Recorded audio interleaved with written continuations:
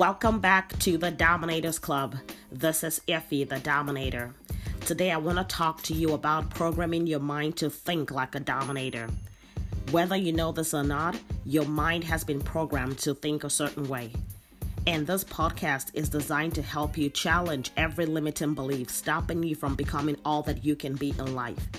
If you listen to this podcast long enough, you would begin to think and act like a dominator. I guarantee that. A dominator believes that all things are possible because they understand the power at work in them. In Matthew chapter 19, verse 26, Jesus said, "With man, this is impossible, but with God, all things are possible." I don't know what your dreams are.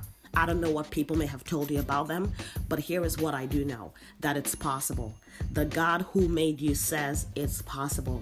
Imagine what will become of your dreams if you knew that all things were possible. Imagine the energy you would have every single day. Imagine how you would show up to the world. Imagine what you would do if you knew that you would succeed. Just imagine that. And remember, you were not born to compete. You were born to dominate. You were born to dominate the very things that once dominated you.